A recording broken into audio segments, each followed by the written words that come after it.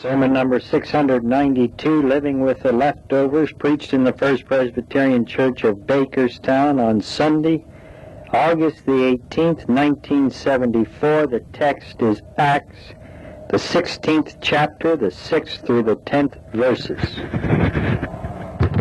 Beginning to read at the 6th verse.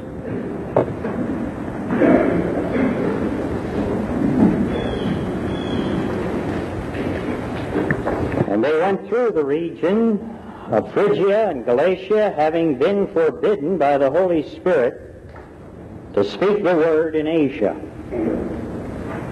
And when they had come opposite Mysia, they attempted to go to Bithynia, but the Spirit of Jesus did not allow them. So passing by Mysia, they went down to Troas. And a vision appeared to Paul in the night. A man of Macedonia was standing beseeching him and saying, "Come over to Macedonia and help us." And when he had seen the vision, immediately we sought to go on into Macedonia, concluding that God had called us to preach the gospel to them. Amen.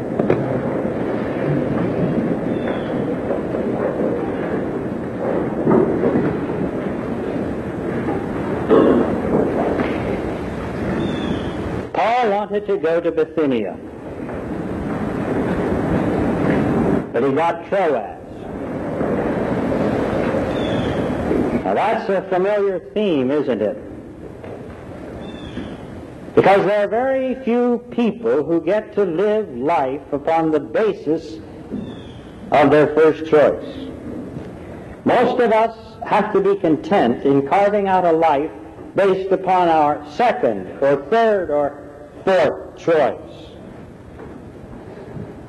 To take a Troas, the second or third or fourth best, the broken plan, the leftovers of a disappointed expectation, and make of it the greatest opportunity that you ever have had in a lifetime, that's the secret to victorious living.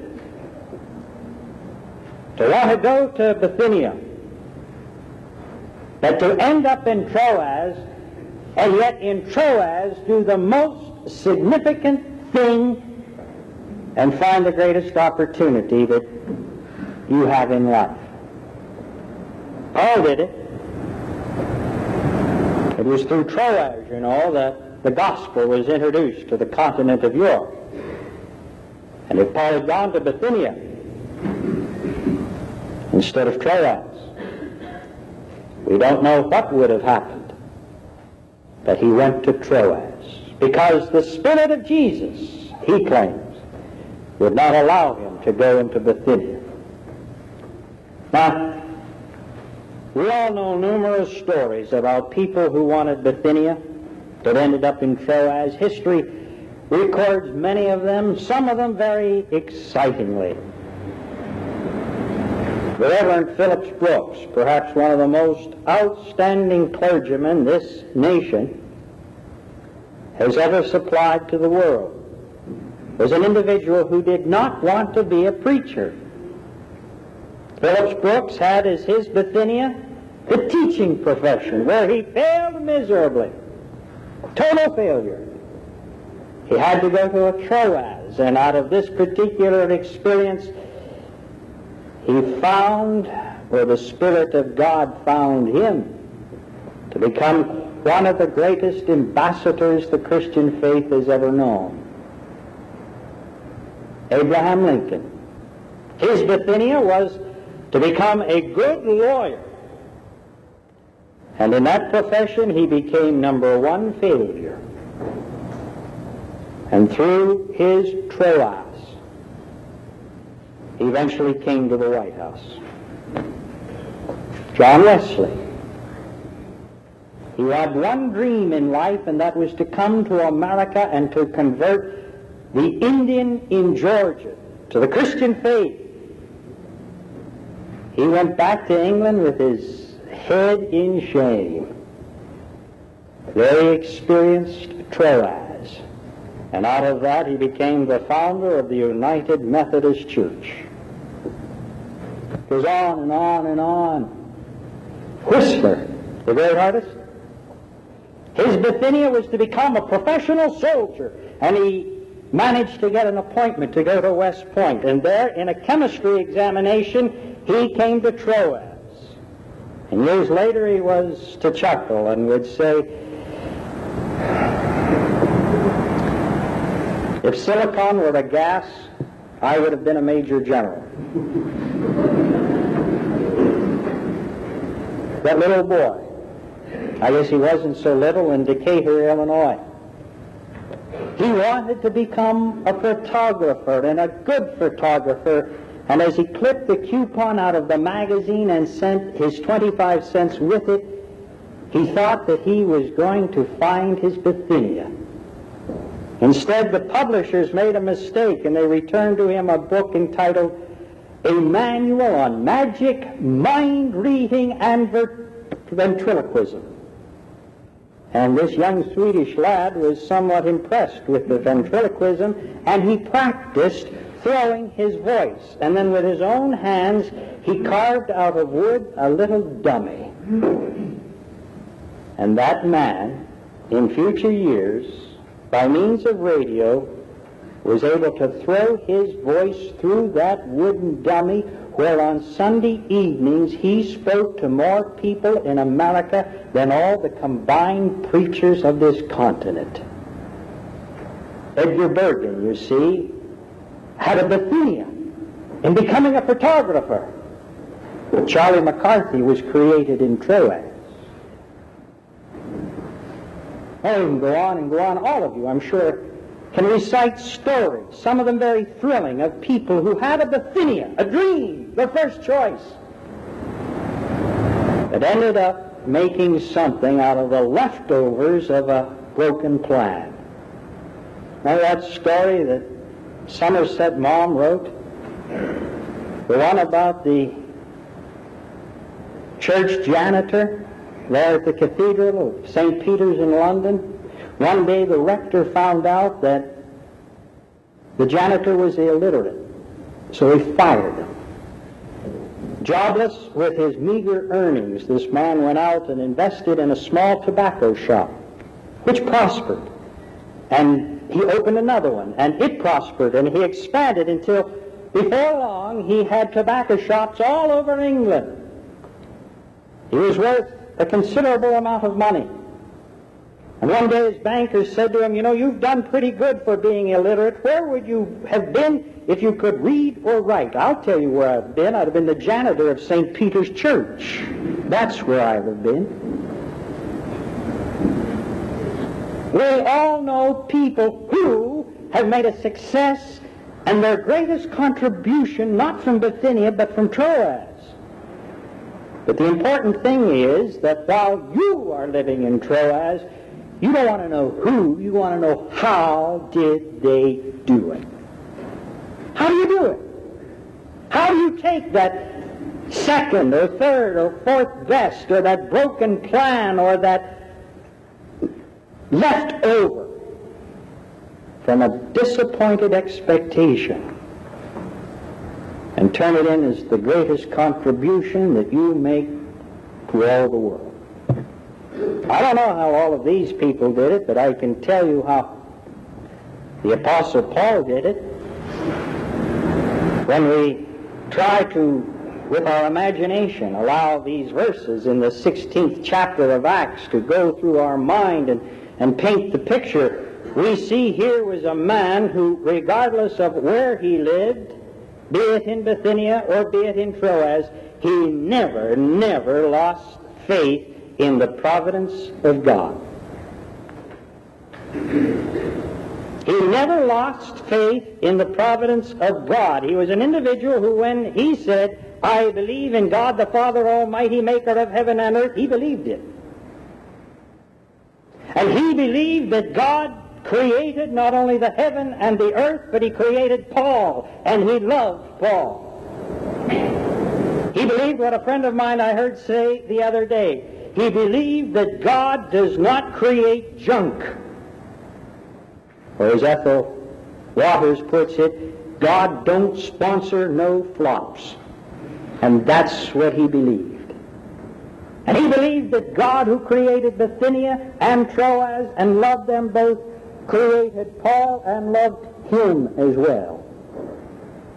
He didn't know why he was in Troas, but he knew who sent him. He didn't have the least bit of a suspicion as to what tomorrow would hold for him, but Paul believed in the one who held the tomorrows.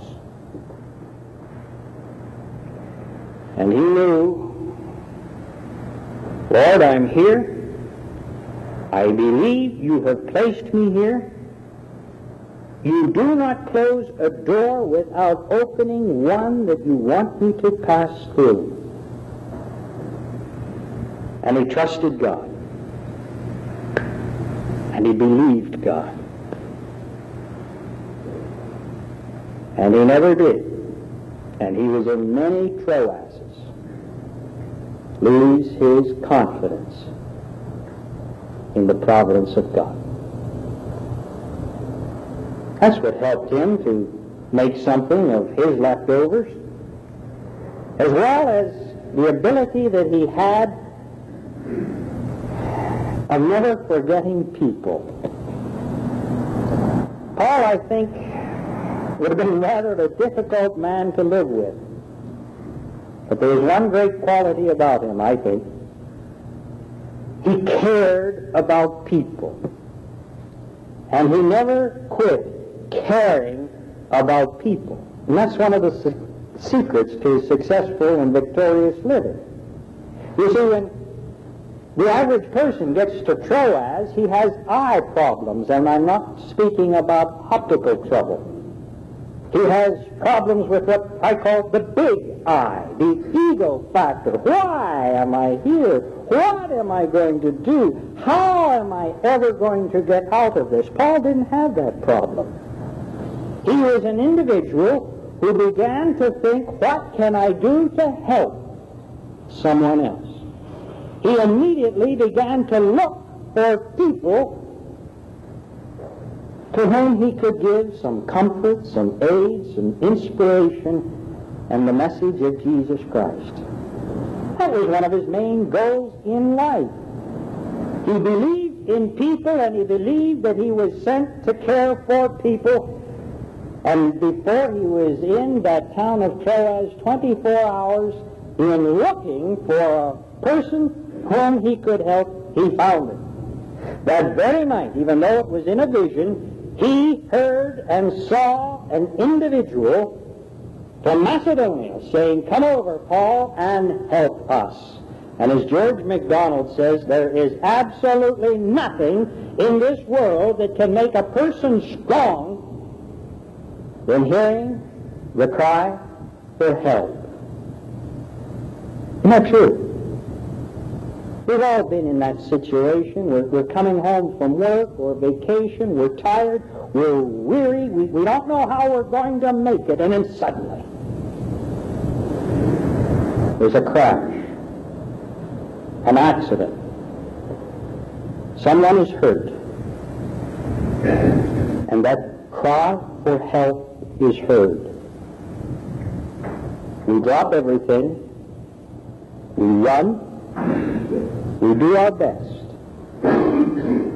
And we don't even remember how tired we are until it's all over. If somebody we love is sick, the hours grow into days, days into weeks, weeks into months, sometimes even into years. And we see somebody so tired, we wonder how they can stand it. We wonder how they can take another day. But they do. They do what seemingly is the impossible. And you analyze it, they have heard the cry for help. They know that somebody reads them. And when somebody reads you, that's what makes your life strong. So it gives it purpose. And one of the reasons that I think so many people have long faces today is simply in this very complicated, sophisticated society, they do not feel their help is needed. And that's tragic. Paul never forgot people. And from that he was able to make one of his greatest contributions to the Christian cause from the leftovers that he had in his Troas. And then he had a victorious spirit. He never thought defeat. He always thought victory.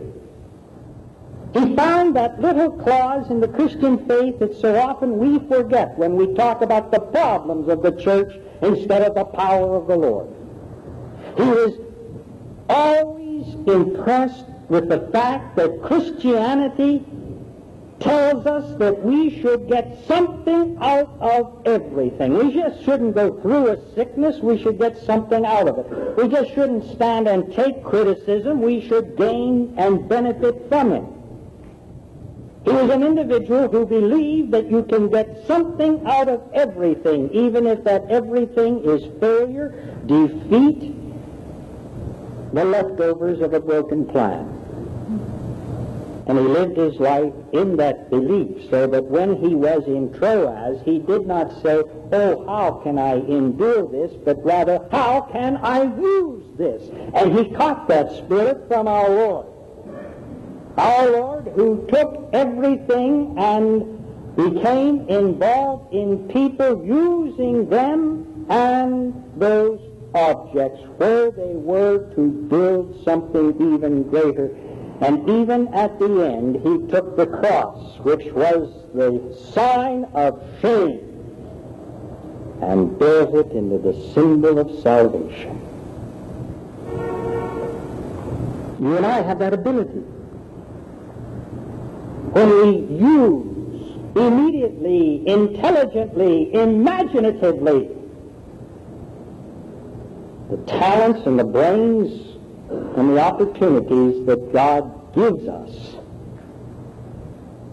and when we support them with a spirit of victory. This is what some of the great writers have said over and over again, and Leslie Weatherhead says it the best, I think. It's not what matters. It's not what happens to you in life that really matters. It's your reaction to what happens that really matters. And the spirit that you contain with the living Christ is one where you can find victory. It's a cute little story, and I think it illustrates what I am trying to say here this morning. Dr. Gorham of Australia tells it about the man who lived in a rented house by the river. A very comfortable home, and downstairs in the cellar, it was a very airy space, and here he kept his prize hens, the ones that he had collected and were invaluable to him. Well, one night, the river flooded its banks. The basement became filled with water, and the prize hens drowned. Early the next morning, the tenant was off to see the landlord to complain, and also to tell him of his intentions of moving. But why, said the landlord. Isn't the home comfortable? Oh, yes. Well, why move then? Well, don't you understand? The river, it overflowed its bank. The cellar became flooded. My hens drowned. Well, I wouldn't move on that account. Why not try ducks?